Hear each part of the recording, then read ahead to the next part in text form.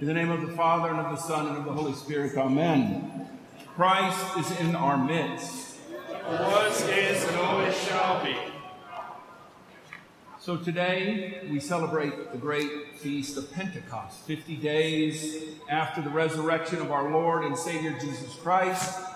And I'm sure that it was apparent in the hymns and the prayers, and if it wasn't, it will be shortly as we begin the Vespers of the so-called kneeling service, but it's the Vespers of Pentecost. And we will hear 3 lengthy prayers, although they're not as lengthy as they are prescribed. They're shortened for pastoral concerns, but these beautiful prayers express so profoundly and so essentially the message of Pentecost. Because we pray on this day, as we do throughout the services, and from the beginning of our lives, even before, for the Holy Spirit. Because the Holy Spirit, the third person of the Trinity, is who reveals God to us. God became one of us. Emmanuel, God is with us. He was born. He became one of us in our Lord and Savior Jesus Christ. He lived here on this earth. He ate with the disciples. He prayed with the disciples. He wept. He expressed emotion. He was very clear in what the Pharisees were not doing correctly in terms of their faith. And then he promised, as we heard just a few days ago at Ascension, that in 10 days he would send the Holy Spirit upon the disciples, who then became apostles, the one who were sent forth to preach the good news. And here we are some 2,000 years later with thanksgiving, with gratitude, or we should have in our hearts, that the Holy Spirit is still alive and active and with us today. So very shortly, the Holy Spirit we will invoke to come upon us as we kneel in prayer. And we ask for that same power that he spoke about, that Paul spoke about rather, the fruits of the Holy Spirit: love and joy, peace, patience, kindness, goodness, faithfulness, gentleness, and self-control.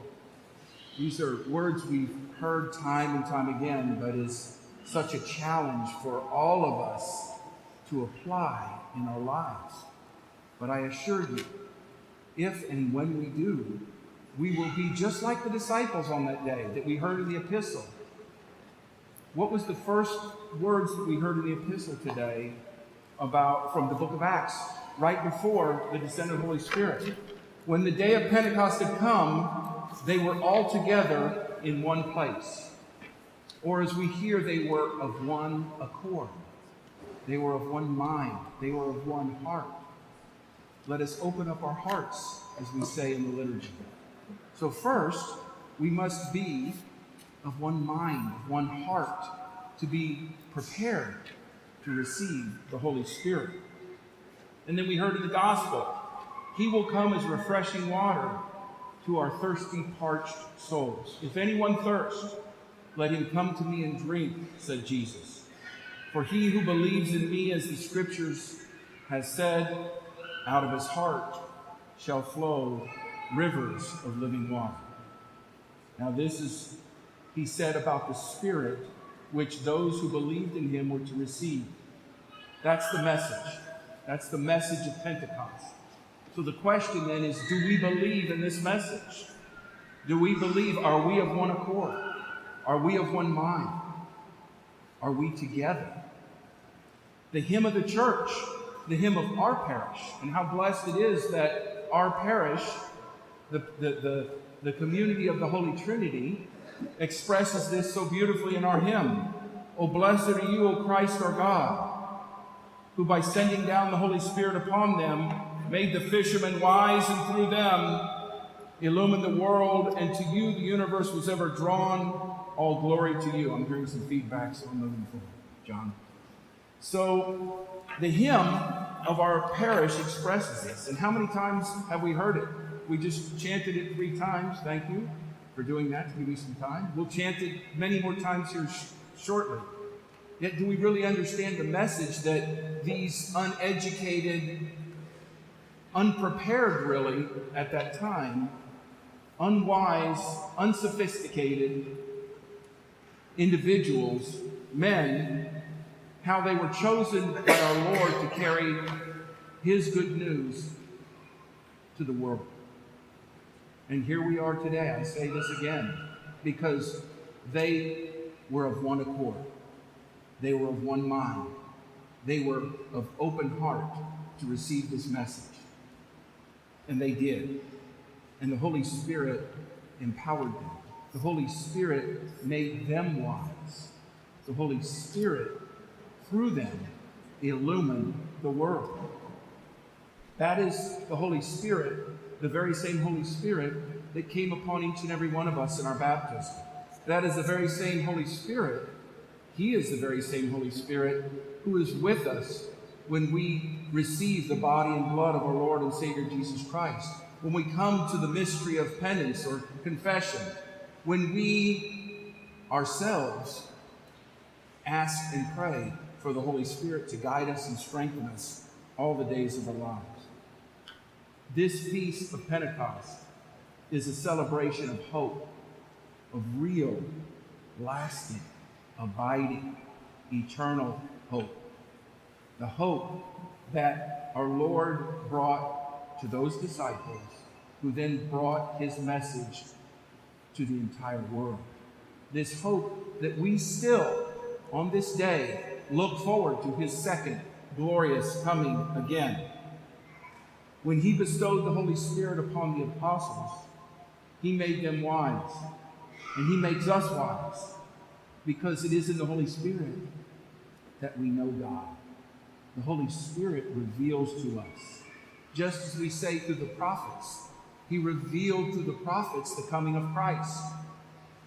So if you're looking for proof, the prophets, hundreds and even thousands of years before Christ, prophesied about His coming. We read it all through the Old Testament. And indeed He did. So the Holy Spirit makes us wise and reveals through the prophets of today those who are of one mind and one accord, whose heart is prepared and open for the living water. This is the message of hope. And this is also a recognition of His work that is done through His people as He pours out His presence upon us. So this is an opportunity.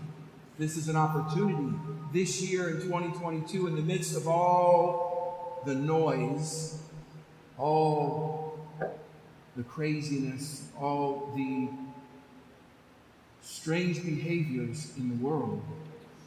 This is an opportunity for us to be receptive to the Holy Spirit and to be the very same heart that He speaks about, so that living water, the Holy Spirit, can flow into us and through us to the world. Last night in the Vespers, we heard 3 prophecies, and one was a prophecy of Joel. I'm going to read it. It's a little long, but I want to read it to you. And it shall come to pass afterward that I will pour out my Spirit upon all flesh, and your sons and your daughters shall prophesy. Your old men shall dream dreams, your young men shall see visions. And also upon the servants and upon the handmaids in those days I will pour out my Spirit. And I will show wonders in the heavens and in the earth, blood and fire and pillars of smoke.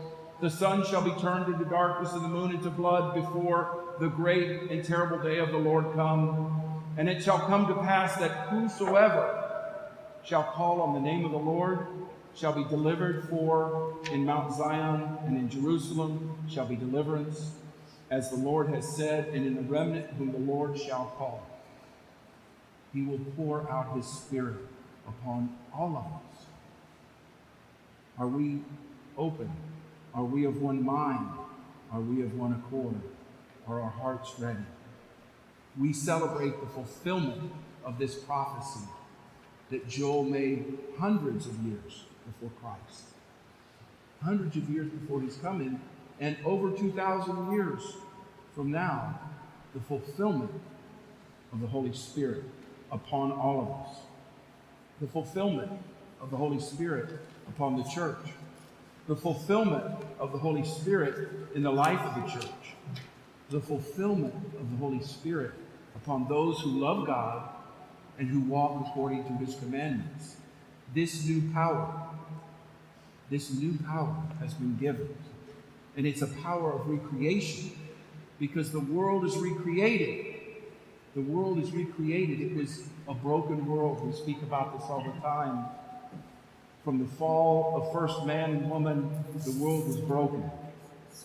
In Christ came that way back to paradise. And the Holy Spirit recreates the world from that time on to the time that he comes again. Our Lord spoke to the prophet Jeremiah when he said, "Be appalled, O you heavens, at this, and be horribly afraid about this broken world.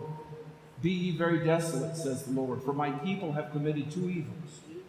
They have forsaken me, the fountain of living waters, and hewed out cisterns, broken cisterns that can hold no water." They have forsaken me, the fountain of living waters, and hewn out cisterns that can hold no water. Now we know from, hopefully, in our own prayerful reading of scriptures and understanding of the teaching of the church to faith about forsaking the Lord, what it means to turn from him, his message, his love, and his mercy. But what does it mean that they've hewn out cisterns, broken cisterns that can hold no water? The fathers of the church would tell us that he's speaking about the man-made religion, the observance only of the law. Because the Lord came with a new law, to love one another, to love him and to love one another. But this man-made religion, this being a slave to the law, is a broken system.